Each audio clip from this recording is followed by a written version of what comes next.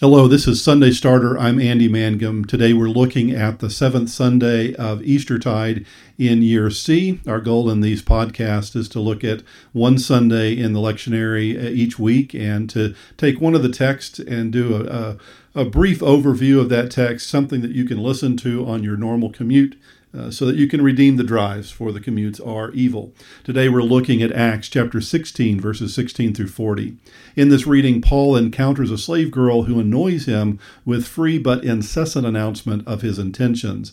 Upon exorcising the demon from her, Paul and Silas are arrested, flogged, and imprisoned. Singing hymns and spiritual songs and praying in the jail in Philippi, they are miraculously released.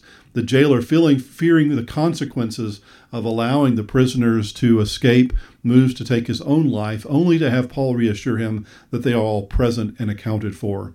In response, the jailer and his household are baptized into faith. Paul and Silas are released the following day, and they return to Lydia's house to encourage their fellow believers. Rudimentary narrative analysis would say that a story is made up of four parts: setting, that's time, place, and sense of time; character and characterization, the way the different individuals and groups are characterized in the story; narration, that is the images, figurative language, tone, and voicing that's used to tell the story; and plot, the sequence of events as they are narrated. So we got these four characteristics: the setting, character, narration, and plot. And we can use this basic structure to get a sense of this story's many moving parts. Now just consider the characters encountered in the story. We have the slave girl, her owners, Paul and his traveling companion, who the girl calls these men, the authorities or the magistrates, the jailer, the fellow prisoners, the jailer's household, the police messengers that come from the magistrates, and finally Lydia, who we were introduced to earlier in chapter 16. Most of these characters are largely flat, that is to say, they are not presented with multidimensional texture and qualities. Perhaps the most interesting character from just a character analysis perspective are the magistrates, who on the one hand succumb to pressure of businessmen and mob rule and treat Paul and Silas unjustly and illegally, but the next day have a sudden change of mind and send for their release. And when they cannot get them to quietly go out of town, they acquiesce to Paul and Silas's demand to apologize to them. Under the heading of setting, consider the number of locations the story passes through. There's the place of prayer in verse 16. We were also introduced to this place of prayer in verse 13. We have the marketplace in 19. And though I think we should pay attention to the economic implications of this event and the economic implications of the gospel, we should not make too much of the quote-unquote marketplace setting here. Marketplaces were places where children played. They were places of common meeting, a place where people went to look for work. They were the shared space. We have the prison and the inner prison and the feet fastened in stocks. In verse 24, you have whatever is outside of all of that. In verse 30, we have the jailer's house, or rather in verse 33, we have the jailer's house. The out comes in verse 30. And then back to the prison, and finally to Lydia's house in verse 40. It is something of a there and back story, going into prison, even to the deepest cell of the prison, with feet fastened, and then back out again. Only the starting place and the ending place are really not the same. It starts at the established place of prayer and ends in Lydia's house. Perhaps that's suggestive of a pattern that the old patterns of religiosity are giving way to the new forms of church, namely the house church. I think more important to this story than that potential implication is the importance of hospitality, which takes place in locations. Paul is given hospitality by the Philippian jailer and then later by Lydia. And this is a pattern in the book of Acts. I think we've not paid enough attention to the acts of hospitality in the book of Acts. Beverly Gaventa wrote in a book on the conversions in the New Testament, and she writes about a different act of hospitality that we find in verse 10, or chapter 10 rather, in Peter's movement to Cornelius' house. And she says, by means of the issue of hospitality, Luke demonstrates that the conversion of the first Gentile required the conversion of the church as well. Indeed, in Luke's account, Peter's conversion, Peter and company undergo a change that is more wrenching by far than the change experienced by Cornelius. That statement, though it's about a different text, has served as something of a paradigm shift for me to consider. What does it mean for us to be the recipients of hospitality? How does that change us?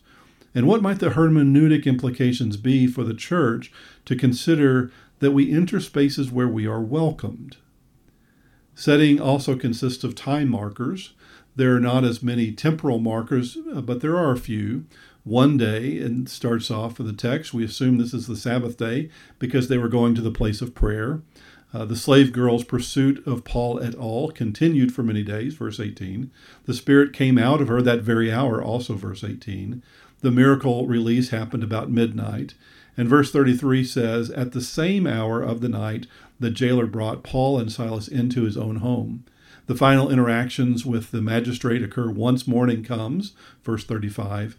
I'm not sure what we do with all these timestamps, but it is notable that Luke gives them to us. From the frame of narration, there's not a whole lot to say. There is this interesting thing that happens in the very first verses of our story. In the English, the girl is identified as a slave girl, and then later on, just a few verses later, the girl herself identifies Paul and company as, quote, slaves of the Most High. And that may seem like an intentional verbal linking. It shows up in English actually more than it shows up in Greek.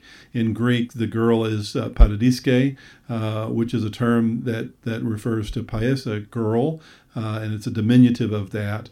And the missionaries are described with a more common word for servant, doulos.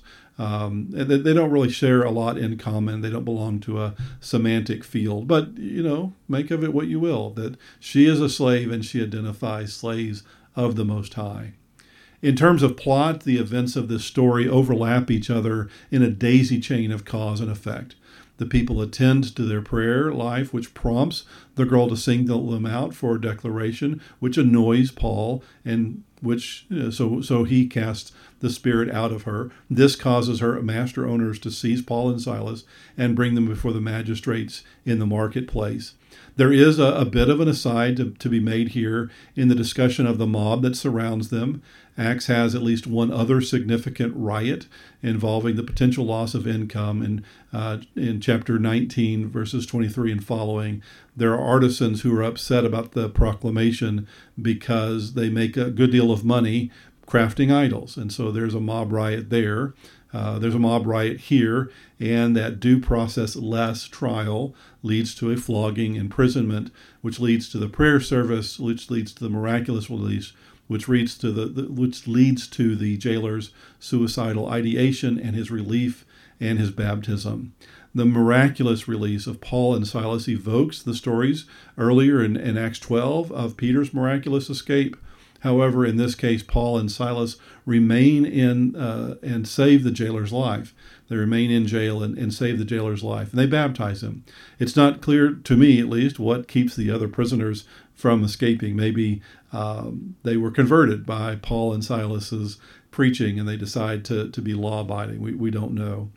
The cause and effect daisy chain, if you like that metaphor, breaks down with the decision to release Paul and Silas the next morning. It's not clear what motivated their change of heart. It is at this point in the story that Paul chooses to disclose he is a Roman citizen. And I believe this may be the first reference in the book of Acts to Paul's Roman citizenship. In Acts 22, 25 through 29, he gets out of being flogged by appealing to his Roman citizenship, and it plays a role in his final arrest and his transport to Rome. It should be noted that Luke tells us of a developing Christian community forming at Lydia's house, and while the conflict averse among us, people like me who don't like conflict, we might think of Paul being unnecessarily confrontational here. Had he complied with their request, however, that he leave town quietly, there would have been a message sent to that early Christian community that they could be bullied into silence, or worse, that the imprisonment of the person who led them to Christ was justified. So what do we do with the story? Well, I'm not sure. There is indeed a lot going on, but for me personally, I can't get past the little girl. Luke tells us that Paul exorcised the demon from her because he was annoyed. I'm not sure, but I think this may be the one miracle in the New Testament that is conducted for self-serving ends of the miracle worker, just because he was annoyed. Paul does not respond to her with compassion. Her owners direct their anger to Paul and Silas, and we can only hope they didn't also take it out on this girl who could no longer earn money for them. We might try to make some mental health explanation for how her supposed gift manifests itself, which I think would be a mistake. We should not attempt to diagnose people from the distance of 2,000 years. We don't know. Maybe she was a really observant girl who knew how to read people as much as the future. That hunch, of course, doesn't explain what happened to her when Paul cast the spirit out of her. We simply do not know. Gail O'Day has written in the Woman's Bible Commentary, this comes from page 311 of that really helpful resource. She said, once Paul silenced the slave girl, she is forgotten. The focus of the story shifts to the loss of income for her owners because of her silence. The slave girl vanishes completely from the purview of the narrative. What becomes of her life after Paul silences her divination? Is she returned to the slave market once her economic value to her owners disappears? The slave girl is only a commodity to her owners, and she is treated no better by Paul and the story itself. Luke shows no interest in the slave girl as a human being. Mistreated by the businessmen, dismissed by Paul, forgot by Luke. Who is left in the story to take up her cause? Well, on this Sunday, it could be you, and it could be me. It could be us, the church. Maybe we can take up her cause. We need to show some grace, I think, to Luke.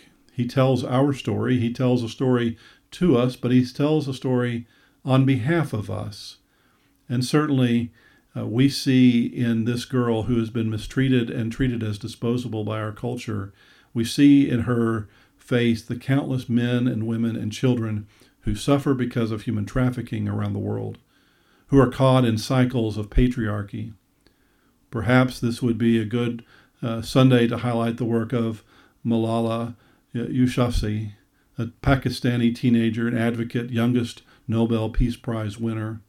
Maybe we confront the way that Greta Thunberg's message has been co-opted and misshapen by our culture, or we make reference to Amanda Gorman, the poet laureate, 2012 inaugural poem author. Of course, Malala, Greta, and Amanda need not be co-opted by us simply because we're trying to make a contemporary connection to the ancient text. Perhaps the best we can do is to acknowledge what we and Luke have in common. We are not so different. He wrote for us. He also speaks on our behalf. I do not think it is disrespectful of Scripture to say that Luke, as our church's representative, as one of us, that Luke made a mistake by not telling the rest of her story, of not fully acknowledging her identity or valuing her as a fully authentic child of God. She is not given the same place in the story as Cornelius or Tabitha or even Lydia, and we were wrong to do that to her. We cannot go back now and fill in the blanks of history. We can confess and we can repent, and we can open our eyes to those who are damaged by cruel economic systems and by people's attempts to use others. And we can seek to end the pattern of cruelty, patterns that we have tolerated and we've benefited from for far too long. Well, that's just an overview of Acts chapter 16, verses 16 through 40. I hope it's been beneficial to you. I hope that this has given you a chance to redeem the drive for the commutes are evil. And God bless you, my friends.